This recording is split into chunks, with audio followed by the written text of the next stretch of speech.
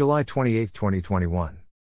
USB failed to break 110.60, preferring to tack U.S. bond yields lower ahead of the FOMC. The Federal Reserve two-day July meeting ends today. The chances of a change in monetary policy are unlikely. The reason for this is that the number of COVID Delta variant cases is on the rise in the USA. Just as the world was thinking COVID-19 was in the rearview mirror, along comes Delta, which continues in casting a shadow over employment and sustainable growth with fear of new lockdowns. Lockdowns are the order of the day in the swathes of Asia and Australasia. However, the US continues to open its economy despite not having enough people vaccinated. They may be vulnerable to new lockdowns and the economic consequences of doing so. This uncertainty is going to make the FOMC put its tapering plans on hold for longer. Despite inflation looking like it might be here to stay for some time, I am pretty sure Fed Chair Powell will stick to his transitory line.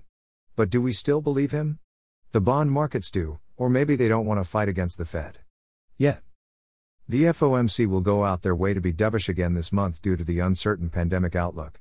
I am starting to think that a presumed announcement on monthly tapering bond purchases at their Jackson Hole symposium may now be too soon.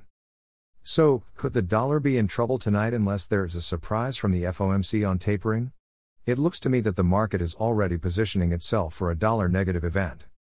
However, US dollar bulls probably won't despair too much, as the US Q2 2021 GDP release tomorrow should be a strong number.